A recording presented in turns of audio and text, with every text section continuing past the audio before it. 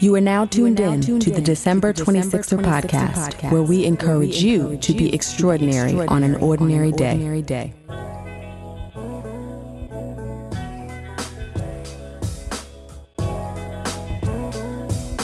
What's up, 26ers? Welcome to the December 26er podcast. I am your host, Delisha, and we are back with another episode of Extraordinary Occurrences with our producer, DeMarcus Adisa. What's going on? What's going on? So we were looking at the dates and we realized we hadn't done one of these in like 8 weeks. It's been a long time. We shouldn't have left you without a dope pasta step two. It's just crazy how like the time just flies. Like I don't know where it goes, but it goes. Like time, I read somewhere like the older you get, the like shorter time durations of time are. Like when you're a kid, like a day feels like forever because you haven't lived for that long. But the older you get, it's just like when we was in grade school, the calendar did not fly by like this. Like, and I feel like as soon as I get winter clothes, it's June again. Like, yeah, you know, it's what people say when you have children, the days are long, but the years are short. I think it applies to just adulthood after a certain age across the board.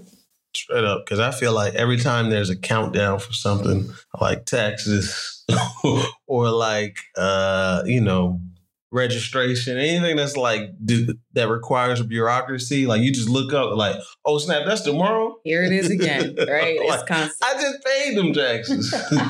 It's a whole lot. But yeah, I mean, so we're here pushing through once again, recording this episode. I feel like everything and nothing have both transpired in the last 2 months. A lot has transpired since the last time we were on. Somebody had an article that went public. I did. Business Insider. And you know, so I did it like, I conducted the interview, or was interviewed, I should say, the end of last year. And then sort of just kind of forgot about it, you know, because it's got to go through edit and get cleared and see if it's actually going to get published. They don't give you any guarantees. So just who I am as a person, I just tend to temper expectations. And then life got busy. And then all of a sudden, Business Insider was like, oh, by the way, this is going live today. And it was out there. Out there in the universe. Mm-hmm. How did you feel, having a piece of your story out there in a major publication like Business Insider?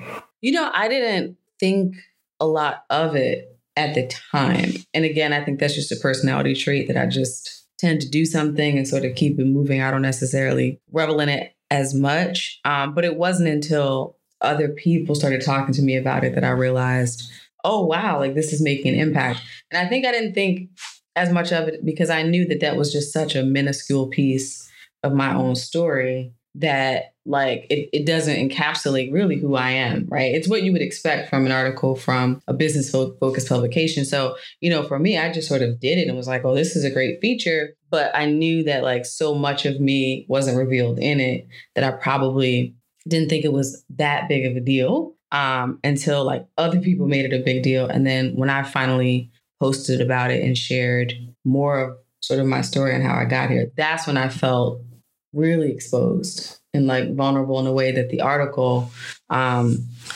didn't cause me to feel. Why did you feel so vulnerable? I don't know. I mean, I guess for a long time, I've shared pieces of my story, but I've generally done it with 2 different types of audiences.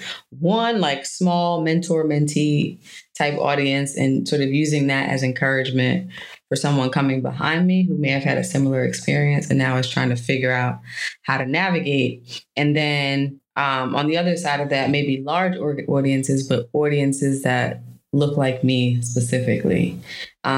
So, you know, She talking about Black people, y'all, not Spaniards. Which we will get to. Which we will get to. So, you know, it's one thing to have those conversations within your own quote unquote community. And it's another thing to put them on display for everyone to see. Right. So I think for a lot of Black and brown folks who work in corporate America, especially, we spend so much time crafting a certain image. And it's not a false image. It's just the version of us that has been groomed and conditioned for those spaces. And oftentimes you leave your personal story out of it, your personal difficulty, your personal obstacles that you've had to overcome because you've just been trained to do that. Check all that stuff at the door and get in here and compete put your nose to the grindstone and get it done. But the reality of it is that those experiences that make us who we are part of the reason why we can go in these spaces and survive and thrive and do well, because that grit often comes from a lot of what your family has seen and what you have seen. So I am trying to be more intentional about revealing parts of my story that really account for who I've become and who I am becoming. Right. And I think there's another piece. You probably won't say this, but I'll say it because I'm not attached to anyone. It's like, I don't want y'all up in my business like that, because me sharing this and divulging this in the corporate setting, what does it do for anything? Most people can't even begin to understand the world that you're coming from, upbringing, less like in a lot of these settings, especially when we talk about these white collar firms. Whilst you have those, you have people from other communities, or sometimes people who are first generation Americans that can kind of identify with it, but it's a very unique experience coming from not only just being Black, but coming from a Black family when you're the first to do a whole lot of things. Right. And I think the conversation that is, and you alluded to this in like your post, is like you get a lot of life wisdom, right? Everything is not formal education, formal training. You get a lot of life wisdom from family members and things they gleaned about people, because that's the thing that's universal. People don't change. You can get an understanding of people whether you're in college or not. Like a certain social psychology, social intelligence that's important to navigate these spaces. But like other part of it is just like, again, you have to discover a lot of things on your own. And again, sharing these details just can create awkward situations versus like helping you, or people feeling like you're some sort of charity case. They got to do something extra, or feeling like you're feigning your situation to get more support. Right. Which is never it. Right. But it can feel like that, like you're sort of trotting out this sob story about how you had to overcome because you think it's going to bring something back to you. And for me, it's, we've built a whole show around like radical honesty. Right. But that radical honesty, fortunately or unfortunately, however you look at it, is not required of me as the host. Right. I can temper how much I say in these conversations because it's about the guests. So even though we've spent the last 4+ years, almost 4.5, cultivating this space for people to come on and say, you know what, this is who you see in the public. This is who you see in my office. This is who you see on social media. But this is everything that makes me me that I may not have discussed before. I can sprinkle that in and dabble that in on the show, but it's not like I'm being interviewed, and I dig into it that way. So even with that as a backdrop of being a podcast host who has provided that safe space for so many people at this point, it felt a bit new to do it for myself, on the internet. Mm-hmm. But I think it's important to take that step to show more about yourself, and also to give the people their just due that weren't included in that article. Absolutely. Because when you have, especially business publications and just people from different communities shaping a narrative, and they say, oh, well, you didn't have this and you didn't have that, but there's a lot of other supplemental things that you can't even quantify that I was given that allowed me to be here and giving people their just dues. Like, people joke about Black people always giving shout outs and awards or when we're on TV, but that is meaningful because most of us understand it's a collective effort. It's not just your own doing. Yeah, you have to be disciplined. You had to do the work. You had to get the grades. You had to show up in attendance. Like, we talking about going all the way back to elementary school. You had to do all those things, but it's a village of people around you to help foster that energy and keep you on the right path. Because as you divulge, there's so many ways that stuff could have your life could have went left. Exactly. And two, if you think about just that collective effort, even generations before us, of people who've done anything to make strides and step out of whatever their comfort zone is. You hear those stories of people like, I got on a bus and my family sent me on that bus with 2 chicken sandwiches and 2 hours. Right. It's something that I think culturally we hold dear, that we may not have a lot, but whatever we have will come together as a village to help you. We may not be able to give you a blueprint. We may not be able to pick up the phone and make sure that our connections are now your connections, but whatever little we have, we will take that and try to help you just go a little bit further and make it another day. And so that was important for me to craft that narrative outside of the article that was more so about, oh, I didn't have a blueprint, right? And I was in all these strange land. And so I'm glad I did it. When I first did it, I was like, ooh, should I have done that? Right. And I thought about actually pulling it down because it felt so raw. And ironically, it felt raw, but it's not the rawest part of our story by far, right? No. That's the neatly packaged part. You gave them the BET Blackbuster Cinema. Like, there's certain parts of that story where the mouth is not lining up with the voiceover. The voiceover saying something totally different than what the mouth is saying. Yeah. Yes, it's definitely the sanitized version. But it was important to honor the elders and honor, the people who have really invested to help to get to this point, and so, so it feels good. I mean, the question always becomes when you have moments like this, it's like, oh, what's next? It's all about momentum and, brand building. And I don't really know what's next, honestly. But I'm happy it's out there. It's just another feather in the cap, another step on this journey. And it has opened doors and it continues to open doors as well. So we'll see what happens.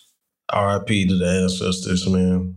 Yeah. Everyone that's not here. And I think the thing that I thought about, that I think about again, a lot of times that people don't even realize, a lot of times the support is just you, like the things that you miss, you might have taken for granted when you were alive is just a phone call. Right. Somebody telling you that they love you and they're proud of you.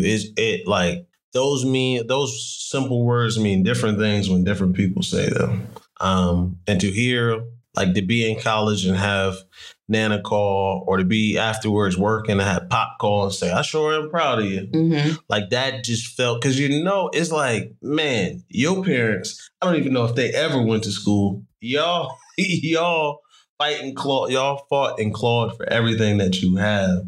And like, you hear that joy, like, all right, at least you hear that joy, like, they're like, okay, my efforts were not in vain. Right. And I think that's the painful part for a lot of people, in that for a lot of different reasons, often the ancestors they become the ancestors before you reach a level of success. And that's not everybody's story. Right. But if you just look at your friend circle, that's a lot of people's story. That the people who sacrificed through blood, sweat, and tears to help the next generation do a little bit better, and the generation after that, because of our life expectancy issues for a lot of us, grandparents are gone before even the first dream realization happens, let alone, reaching any modicum or pinnacle of success. So that is hard. And it's harder when you meet people whose grandparents are alive and you're in the age your grandparents would have been. Right.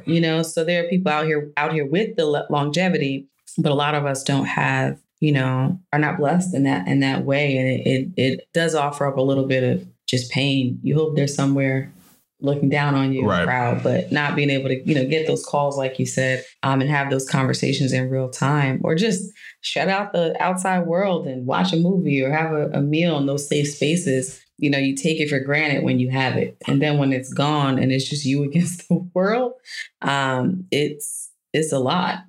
It's a whole lot. Yeah, so I am looking ahead. We've been talking a bit more about what the rest of the year looks like, for the show, and we'll get into that. And I'm thinking more about my own personal brand and career and all those things and how it all sort of works together. But I knew too, me, I'm nothing if not strategic.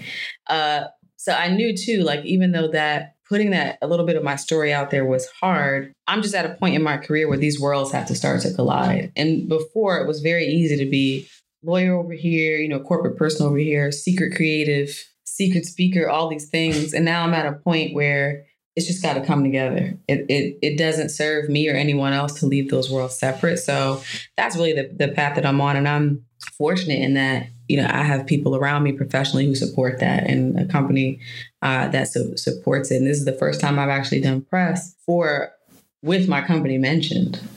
I've had some features before, but it's always been about my own thing. So that feels good, to, even though it's new territory, to bring the worlds together and bring who I am as I am to my career as well. Y'all better get y'all equity stakes before that number change. Better invest now, I'm telling you.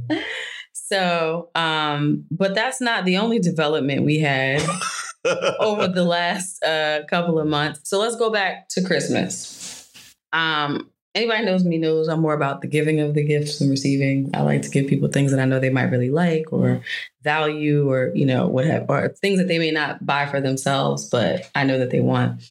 So this year I decided to get African ancestry DNA kits for you and for mom as well. So if you guys know anything about African ancestry or these DNA test kits, it's like the patrilineage and the matrilineage. So you have to have a male in your family to do and it's a specific male to do the DNA for your paternal lineage. And then you have to have a specific woman do it for your maternal lineage. So I gifted you the Patriclan test and gifted our dear mother the maternal test, right? So when I looked it up to do it, at the time they were saying like, oh, the results take, I think it was like 4 to 6 weeks or something. I can't remember, but it wasn't that long.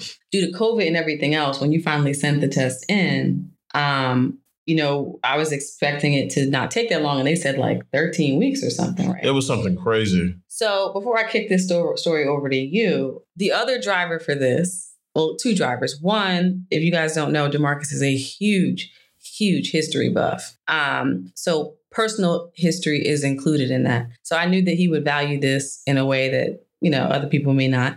But also we are of a family where we don't know a lot about our lineage. Right. And we have not been able to trace that back for very far.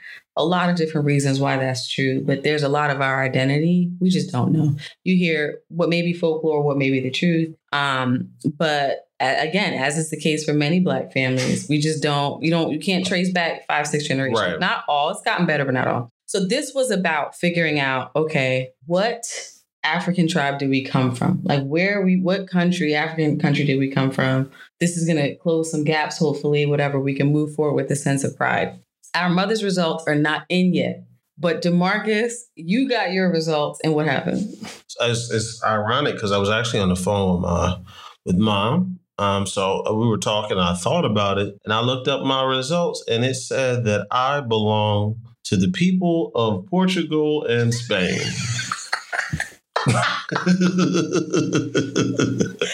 Oh, man. Well, what did it say? It said you share ancestry. You share DNA. It's like 100% match to people who are settled in Spain and Portugal. So it was weirdly worded, it was really worded. And like I read the letter and looked at the certificate like 5 or 6 times. And what was so wild about it is mom was like, how? And then she just had that moment like, oh yeah, that's right. Slavery. And it's like, we were talking about this the other day. It's like, we found a levity in it. Oh my God. It was a great couple of days. It was a great couple of days. It's like jokes, a bunch of them. I'm not going to say for the sake of keeping the standard of not putting an advisory on here, but we just found a levity in it. But it's like, that was the last thing that I was expecting to see, is to share ancestry with these people. But that's the reality. And that's the reality of a lot of our existences, is that whether we want to admit it or not, if you're Black and your people are a product of the transatlantic slave trade, like probably got a sizable amount of European ancestry. Yeah, I think what shocked me is that the European ancestry part had not been a secret. I mean, we'd heard from family members on that side that we had Irish in our family and all this other stuff. So I anticipated some percentage or something that was of European descent. What I did not expect is for them not to offer up any African ancestry. And they were just like, yeah, Spain, Portugal, good luck. Doesn't mean you're not Black, but Spain, Portugal. Yeah, and here's your certificate. Yeah, I thought it was going to be like Yoruba, Igbo, Fulani, something. No, brother, you are connected to the people of the Iberian Peninsula, which is just like, wow. But it's not absurd, because the patrilineal side of our family, our father's side, is from Jamaica. Jamaica was controlled by the Spanish at one point, so it's not far fetched At all. At all. But it just makes you wonder. Okay, like, was this a product of some sort of sexual violence? You know what I mean? Was it a consensual relationship? Because from what I know about the racial interactions in the Caribbean are different outside of the U.S., different set of rules, different everything. But we know it's probably a good chance that this wasn't a love story or whatever. And you kind of, we kind of make light of it. But in the grand scheme of things, I remember I was talking to someone and they're like, I was like, I was taken aback at first. It was just shocking. They're like, what is there to be shocked about? I'm like, we speak about these things in these grand terms, but it's different when it's personalized, right? People talk about, Europeans this, white folks this, that, and other. But it's different when you can say, all right, you got this in you from this specific country. It makes it personal. Right. It's not like some large story. No, this is directly tied to you. You could be like, I feel like I need to walk in Newark in one of them Spanish restaurants. Like, one of y'all owe me something. And when I say Spanish, I don't mean Dominicans or Puerto Rico. I'm talking about España. People from like Madrid, or Valencia. Like, I need to walk in one of there. Like, I need to talk to one of y'all because I am old. Oh, man. Yeah, it's been crazy. I mean, I studied abroad in Spain. So I was like, I didn't know I was going home to the motherland. And what's so funny is after a week in Spain, I just felt so at home. Like, I really just enmeshed in the culture. I love how much slower it was. I was taking classes at a Spanish university, all in Spanish. And for those of you who don't know, Delisha speaks Spanish, like not like kind of Spanglish. No, vosotros form Spanish. Yes. Conjugates verbs and everything. Can write and read in Spanish. It's crazy. So I literally studied political economy, like classes like that in Spanish. Never thought it was a birthright trip versus just studying abroad. But so we are still sitting with that information. And for now, sort of the path that I'm taking is waiting for mom's results to come in. Right. Because our maternal lineage is out of Florida. So those southern roots, I'm going to believe and hold true that the results are going to be different, given that our grandmother and her ancestors are from Florida. You know what I didn't think about to this point? What if mom's lineage comes back in Spanish too? Because the Spanish control Florida as well. Don't even speak that. If it say Spanish, I'm going now. I'm putting an accent over some of the letters in my name. Conquistador.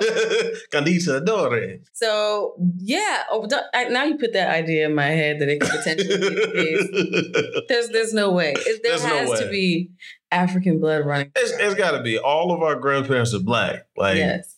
Well, Unky, our paternal grandfather, he looked like something else. He looked like he could have been mixed with something else, man. It's different color eyes. He's like maybe Delicia's complexion a little lighter. He was different looking, but still, like, to be blackness is a very wide spectrum. So right, absolutely. So Spaniards and Portuguese for right now until we figure out the rest. And then also it gets dicey because that patrilineal, those results don't include our paternal grandmother. Right. So we don't know what was on her side. And given the living relatives that we had and the way the tests work, we actually don't have a living relative that we could test to get the results that would apply to us as well. Right.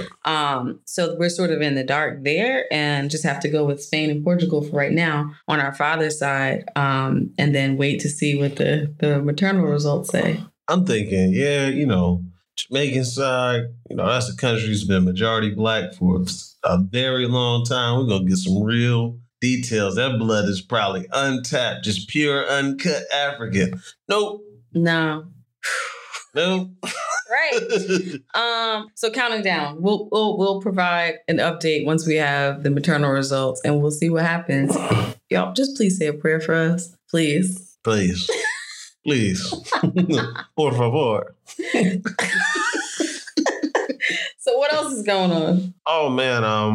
Aside from that shock, I'm trying to keep my word. I publicly stated on here that, I want to go to film school. So I kind of been working on some things, trying to get into a program. I don't want to jinx it, so I'm not going to give any details, but been working to put together, an application, do some writing. And Lord Jesus, when you don't do academic writing for a long time, it's a struggle. Like the skills are still there, but it is, I don't know. It's just like, it's not like riding a bike. No. You gotta exercise that muscle a little bit before it comes back. Right. It will, but I don't envy you going through this process. Yeah, writing academically versus just texting your friends is two way different things. Like I really had to teach myself over how to do bibliography and citations and things like that. I forgot, you just can't say stuff. You have to find the exact page. Right. And you have to use the right citation format. AMA, Chicago, right, MLA style. It's all these different things. Turabian.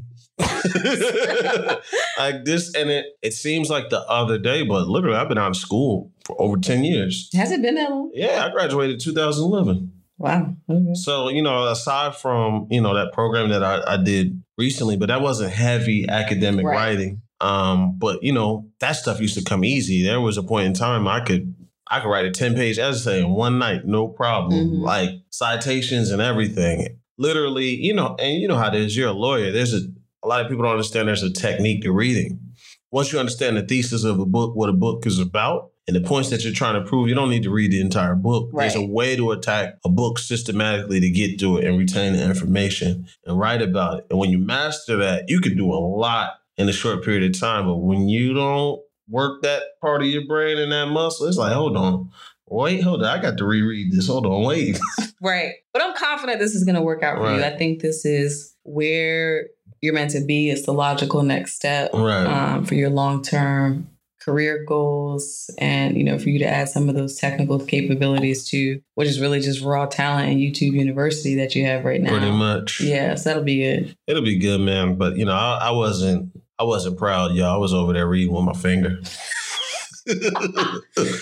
I'm telling you that the brain atrophies after a while. It just does. It does. And it's not that I can't read, but it's one thing to read things that you enjoy.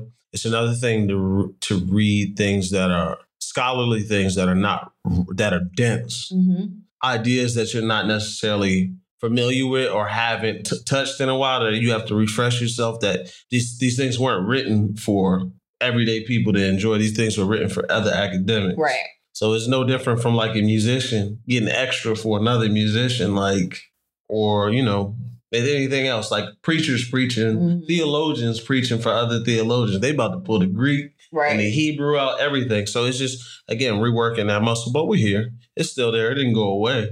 It's just, I'm in the process of getting myself mentally back into shape. So what are you feeling about it? Excitement, anticipation? Oh, it's definitely excitement. Because I think, and we were kind of talking about this earlier, is exploring something that I'm passionate about and making a go out of it and put myself out there. But also it's kind of different from prior times that I've put myself out there. Just think about my initial foray into college. I didn't really have a support system. Like I had family and stuff, but it's different to have an academic support system. Right? People guiding you. This is what you should be doing. This is who you should be talking to. And this is how you should go about it. You know what I mean? I didn't really have that going into college. And then I don't even know if I had the humility piece just to listen, because so much of it, when you're trying to strike out on your own as an 18, you're like, I got it. I can figure it out. I'm an adult now. But a lot of it is just, you do not know what you don't know. And you should seek the advice and the counsel of experts. That doesn't mean you have to follow what they say by law, but it's always good to get a second and third opinion on something, to go at it yourself. You wouldn't, you know what I'm saying, if you got a blood clot in your leg, you wouldn't be like, I'm going to slice my leg open and get the clot out myself. I was on YouTube. You wouldn't do that. You would go to a doctor and talk to them about, hey, what do you think I should do? And if you don't like what that doctor's saying, you're going to go talk to 2 or 3 other doctors to get a second and third opinion. Your life and academics and career, in my opinion, are no different. Right. Absolutely. It's a learned muscle. And I think too, when you go to school and okay, it's like, I got through that part. I got here. I have my classes. I know what I'm supposed to do. I'm making friends. Often the first thought is not, let me put together a support system here and seek guidance to make sure I succeed academically. For some people, the first thought is like, how do I make money? If your education is not paid for, or your education is paid for, but not your everyday expenses. So like, I have to find a job. And that often, for a lot of people, can become the purpose of like you're building, or I should say the focus, you're building the academic piece around the need to make money.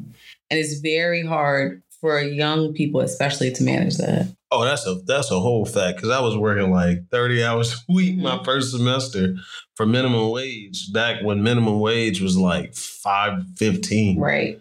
Like you got to do everything just to make a few $100s, right? To pay your phone bill and, to have some money for food, just extra stuff. Because if you don't have it, nobody wiring me money this week. If you don't have it, it's like you go to the next person like, hey man, I can get some noodles up off you. You got any extra laundry detergent? Right. Yeah. So it's a different level of stress, when you're worried about the economic piece on top of the academic piece as well. I mean, that's why I love a lot of these programs that are sprouting up. And I think they've always existed, but I feel like they're becoming more ubiquitous around providing those support systems, not just for undergraduate, but graduate degrees as well, like helping to give people a chance and a leg up to not only get in, but get in and be primed to be successful. Right. That's really important, because the truth of the matter is grad school is a whole other bag, and so is doctoral programs. So you could have been someone who thrived in undergrad and still flounder at the graduate level if you're not careful, especially if you're someone who's working and doing it as well. For sure, because again, you're walking into a whole different world. It's familiar, but it's way different expectations on that level. And oftentimes, like we being frank, when somebody who's black or brown, you may be walking into a hostile environment. Very true, which we've seen happen. We've seen happen. I got, I'm not going to speak about anybody's business, but it's people in my circle I've seen happen firsthand that, they get accepted in these institutions on a graduate level, and it is not what they was told it's going to be. It starts to feel like, oh, I'm filling a quota so that they can say they have these numbers and these faces and these brochures, but nobody's here is trying to ensure my success. Exactly. You know what I mean? It's like, all right, we're going to let whatever happens. And if this person falls out of this program, it's just something we can use to say, see, I told you. I told you about how they are. Yeah, I'm actually reading this book right now by Yvonne Durant, who worked in the advertising business for years. And the book is about her work, but also her relationship with Miles Davis. But she's talking about being someone who came out of FIT, got into advertising very early. We're talking like, the 60s. And she was saying that the advertising industry at that point had shut minorities out to the point where like the federal government got involved and started mandating training programs. So they had built out these training programs, a lot of the major ad agencies, to bring Black and brown candidates in to train them up to succeed in advertising. But the way the program was rigged, because they didn't really want the demographic makeup to change, is that they would bring in an entire trainee program, but it would be like 2 really strong candidates, and the rest would be like people they pulled off the street that they know would just flame out anyway, so that they could say they tried without actually making any improvements with respect to percentages. And it's crazy that like now we live in a day and age where access to more resources, the programs have been around for a while. They're a lot more fleshed out and sophisticated, but some of the same subconscious principles apply. Like flame out, you flame out, like good luck, right? Not realizing that there's a level of support that may be needed with respect to just navigating culturally in these spaces. And that's why I will always give credit to minority administrators at all institutions, not just historically Black institutions or PWIs, because as someone who's gone to 2 PWIs, in both schools, I had Black administrators who knew how to come and pluck you out and say, listen, you're going to be successful and we're going to help you. Even if you're not looking for help, we're here to provide it because we know what you're walking into. And we've watched how people come and they can stumble or you can thrive. And so I think it's really important to have, even though the numbers can be abysmal at a lot of these schools, that representation in an administrative capacity that can help you, even when you don't have, as you said, the humility to look for the help, or you don't even know to look for it. Because boy, I think it's a lot, just the environments that you come up in and how you're groomed and raised. But like, I just feel like a lot of people have a lot of pride and they don't want to be perceived as like less than. Yeah. Like coming for help or raising your voice up sometimes is a source of pride, and you feel like you're being weak. Like I don't know, but you can't. You don't know what you don't know. Mm-hmm. It's not that you're not capable. You just need to be brought up to speed. And a lot of times we flounder, things happen, and by the time we speak up or say something, it's either too late or you've gotten so deep that you just give up. Right. Exactly. And I've seen it happen. I saw it firsthand happen time and time again, even at a historically Black institution. Yeah. So, I mean, and with your journey and where you're going, I think you're laying the proper foundation that you will have a much better support system. I should say you've laid, right, between your fraternity, but then other things you're adding to it. Like you said, we won't jinx it, but I think you're laying the proper foundation to really have great success. And also you're just going into something that you were purposed to do. Right. And, when there's that alignment as well, and it's like, oh, I'm just going to get my MBA because somebody said I should, or I'm going to go into this program and be a teacher because it's safe. When you're aligned, it doesn't mean that you don't have challenges, but there are certain things that, as they say in the church, come under subjection, right? That just come and bend to your will just by virtue of you doing what you've been purposed to do. So I'm excited to see what the next year holds as you can prepare to walk on this journey and get admitted into a school and then be studying your craft full time. That's exciting. But that's also a great segue into what else we wanted to talk about, and that just things are changing so much. We're trying to figure out how to maintain the things that we work on together in our individual passion projects with life continuing to look much different as time progresses. Yeah, because things are just kicking up in all aspects. Yeah. And trying to figure out, how do we keep this thing going and moving forward in the right direction, y'all? Right. It's not easy. And I know we've talked about it before. I guess that was last year sometimes. Mm-hmm. We were like, after just loss and so many things, just the stress of the pandemic, and it was just a lot going on. We had contemplated taking a break, and people were like, don't take a break, keep going. People who had taken a break. People who had taken a break were like, don't take a break. But we are coming to that conversation again. And this time for different reasons. It's just more so trying to figure out how to manage, because you're about to be on the road for a considerable amount of time for the next, 6-7 months? Yep. Yeah, back and forth. So you have that going on top of applying to school, to programs, on top of still shooting, editing, running your business. Most people know, if you listen to the show regularly, that I had started the next chapter of my career at the top of the pandemic and have been moving full steam ahead with that. But that just requires a lot of focus, right? And that's my primary focus. I've always done all these other things around that because that is the job that pays me, right? And that's the thing that, of course, I went to school for, and I'm going to ride that career until the wheels fall off. But I've always been able to balance that with everything else. But I am in a position now, and we are in a position as a company where, high growth, when you're in that high growth phase, man, and if you look me up, you'll see, we never mentioned it on the show specifically, but that Business Insider interview will tell you, and LinkedIn and everything else, just where we are and where I am in my career and where I sit in the company is very different than working for a big old school Wall Street bank, which is where I came from, where, things were well decided and there were guardrails and protocols, and the job was really almost like autopilot. You have your special projects here and there, but how to do that job. When you're somewhere else where you're building and expanding, it requires a level of mental fortitude that is very different than what I had to do before. This is taking me back to solo practice days, where every day somebody's calling with, a different question or a different issue. So with that level of effort that is required within my career, all of this other stuff has a slot in between that, which we've done it for a while and we've managed, but also 40-year-old me is just a different bandwidth and capability than 35 or even 3 years ago, 37-year-old me. So we're trying to figure that out. And it's philanthropy season for us. Right. August will be back. In the blink of an eye. Before we know it, that has to be planned. Money has to be made. Things have to be coordinated. And that's a lot of effort on top of running the show, trying to make money and doing all those other things. It's just a lot to run with a skeleton crew.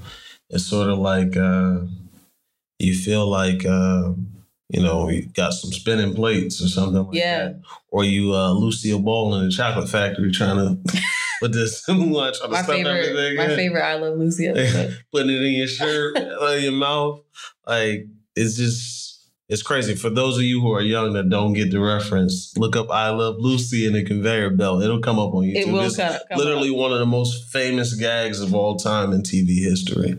It has been replicated multiple times, multiple TV shows. But that's what it feels like. It's just this conveyor belt of things coming at you and trying to manage it all and stay on top of it and not. And I think the main thing that you didn't touch on, but I'll say it, is like trying to do all these things well. Right, exactly. And having a certain level of quality to all these things and not just putting things out that are mediocre. I wanted to say something that involved a half of a posterior, but, we got to keep the TV Y7 label on the podcast.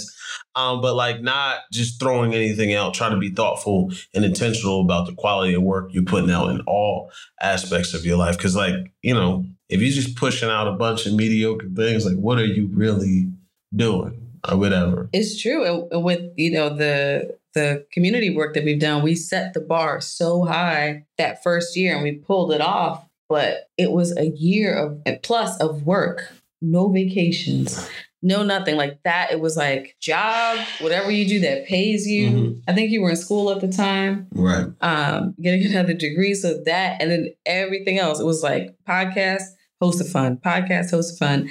And we did it. And then coming into the next year thinking, okay, we have a blueprint. At least we know how this works. Just run the whole plan back. And the pandemic meant, no, there was no plan. You have to figure out how to operate. And so we did that for 2 years. And then now you would think, okay, let's just go back to the original blueprint. But a lot of things have changed. The help that's available to you, things like that. Everybody's just in a different headspace. Companies are in a different, even small businesses, some that might have helped us then, who knows if they even exist now. So there's that piece of it. And then also just our lives look different. Our energy levels look different. All of those things. I know that we're both prioritizing our health in a way that wasn't the case before, which is like by any means necessary. Yeah. Sleep when it's over, and I can't, I'll speak for myself. I can't function that way anymore. So we're looking at a number of things where I am professionally, even professionally outside of the day job, but also where's my personal brand going? We talked about that a bit in the beginning. Trying to manage that. You now applying to film school. You are going to be on the road for a considerable amount of time. How do we continue to keep the show going? How do we keep the micro content going? And how do we plan our 4th back to school community event? And then outside of those things, you still have ties and responsibilities, right? You still have friends. You still have family, organizational obligations, things like that, and things that you're curious about, and then working and rest and whatever else you need, mental health breaks, all the other things within those things. Like it is a beyond a full-time job, right? That's it. And then, people they get what you do, but they don't really get what you do. So then you deal with people being like, oh, you have a day off. Let's link up. And not realizing that this may be the first day you've had off in 6-7 weeks where it's like, I can't move. Like I need to sleep. That's a hard thing to explain to people because it's the output where downtime is not really downtime. It's just shifting your attention to something else. Vacations are not vacations anymore. It's, we have to do these 7 things, right, to get ready for the next thing. So we know this pace is not sustainable forever.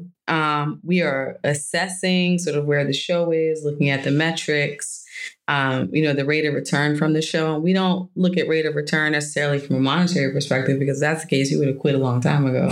This show has been self-funded, for over 4 years. But the rate of return around like, how's our network benefited by this? What are the connections that we've built? What are the things that are not necessarily of monetary value, but are of importance to us that we've created with the show that we feel is generating a return on our investment? And there are many boxes. Oh, for sure. We can check there. But the reality of it is you have to have very honest conversations about how long am I going to continue to do something just for the sake of it, of being passionate about it. And what am I giving up to continue to do it, right? When it's not bringing value to my life in a very real, like quantifiable way. So that's the conversation we're having. And is the trade-off something that we want to continue to make? Right. And by no means, I know some people here just like, they stopping the show, yo. Right. I don't think it's that. It's just at all. I don't think it's that, but it's just how do we go about this in a more effective way? Right. Does this mean less content? Does this mean seasons? What does this mean? Does this mean we're switching from a weekly format to another format? Just figuring out what does it mean to something that's that's manageable and meaningful, still having the same impact, same quality, something that can be built upon, but just manageable. Absolutely. That is really the thing that we don't have an answer for yet, but we are considering. We are considering that. I don't know what the answer. I don't know what it is. Our original plan, I don't know if we ever mentioned this, but like our original plan was like the show wasn't going to seasons until we monetized. Right. Until we monetized it and we felt like we had like gotten to a point where we could say, here are the metrics. We've been knocking it out of the park for X consecutive years. This is what we've done without a break. And this is what we've been able to build. Now we're taking it to the next level and looking at you sponsors or you podcast network. And oh, by the way, now that we have this undeniable audience that we've built, now we want to move to seasons where we take the summer off or what have you.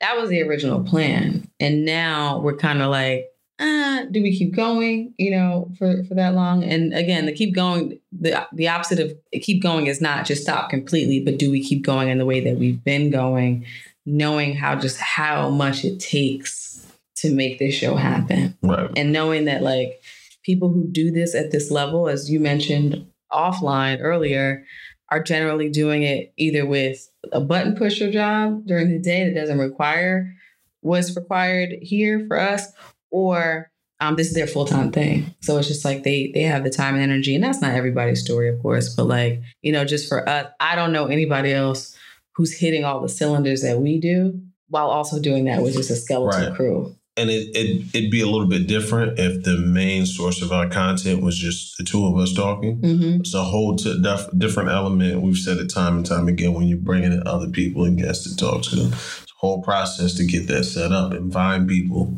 that are interesting and telling a different perspective. And like that is a whole process. Exactly. And what's interesting is oftentimes when someone comes on the show, as people know, we get so many of our guests from referrals, but people don't often pull people from their own network. So it's from their professional network, their educational network, what have you. So what ends up happening is you start to talk to people who are similarly aligned just because they've come out of the same pool. So we've got to figure that out. You've got to try to space the episodes in the right way. So there's a lot of work and strategy that really goes into it that probably some people just don't even, realize. So as we look to where our lives are individually going, the obligations that we have collectively, i.e. The philanthropy piece that's not going anywhere. We're just trying to figure out how to keep it all in the air, but do it in a way that the trade-off is not at the expense of our own like well-being and ability to rest and all those things. So, right, because I love y'all, but my health comes before everybody else's, and my sister's health comes before y'all's health. So take that how you will. I wouldn't expect people to be any otherwise about themselves and their family. Right. So, I mean, if you guys have any ideas, any feedback, you know where to find us. Talk to us. We know that some of you are long-standing supporters of the show, and you know what we're about, and you've been the sort of the backbone that's kept the show and encouraged us to keep going. And now we are at a very real crossroads that goes beyond, oh, we're just tired and we need a break. It's like, oh no, life is about to intensify. And if we're already feeling this way, how do we navigate that? Right. So that's what we're trying to figure out. That wasn't really a high note to end on. It wasn't, but true. I mean, keeping it a bean. Yes, that's where we are. That's what we're figuring out. We are not leaving you all in the lurch. But there are some things to be discussed. Some changes might be coming. I don't know. You might not see me doing videos every week. We're going to see what happens. We're going to try some things out, do some A/B testing, and see where things go. But, in this last solo episode I did, I think it was the last one or the one before that. I can't remember. I talked about not being afraid to pivot. And you've got to be agile. That's a word that gets thrown around in corporate spaces all the time, but it's true. You have to be flexible and see what's working and see what's not. Know when to push, know when to pull back, and know when to change things and keep the momentum going. And that is the exercise that we are in right now. The December 26er brand is here to stay. That's not going anywhere for sure. But we're trying to figure out, what does the 26er brand look like for 2022 and beyond? How do we do it in a way where we can ensure we don't flame out and it does crash and burn? Hey, diga, man. Anything else you want to tell the people? Hey, mi familia, hasta luego. Oh man, you're not gonna let this go. We need those other results to come in, man. We need the other result. That's all I gotta say. Yeah, we needed to come in. I need to know that there's some Nigerian or Ghanaian blood pumping somewhere. So listen, thank you all for rocking with us. Thank you for tuning into these episodes where we kind of just talk about whatever's going on. I do regret waiting so long to have this one, because there was like a major pop culture moment that was just old now. So everybody. But so because we do these episodes on our schedule, there are some lively conversations that we're having off the air. But by the time we get on here, it's just not relevant anymore. So that's it, folks. Listen, we ended this one on a different note than we normally do. But even if you don't have feedback for us about what you're thinking on our journey to the December 26er brand or the next iteration of the December 26er brand, you know what to do. If you've enjoyed this episode, like, share, subscribe, tell somebody about it. And if you don't do anything else, remember to be extraordinary on an ordinary day. Take care. Viva la España. Thank you for listening to the December 26er podcast. I am your host, Delisha. This episode was produced by DeMarcus Adisa, and music was provided by Thovo. You can find us on Twitter, Instagram, and Facebook at December 26er. That's December 26ER.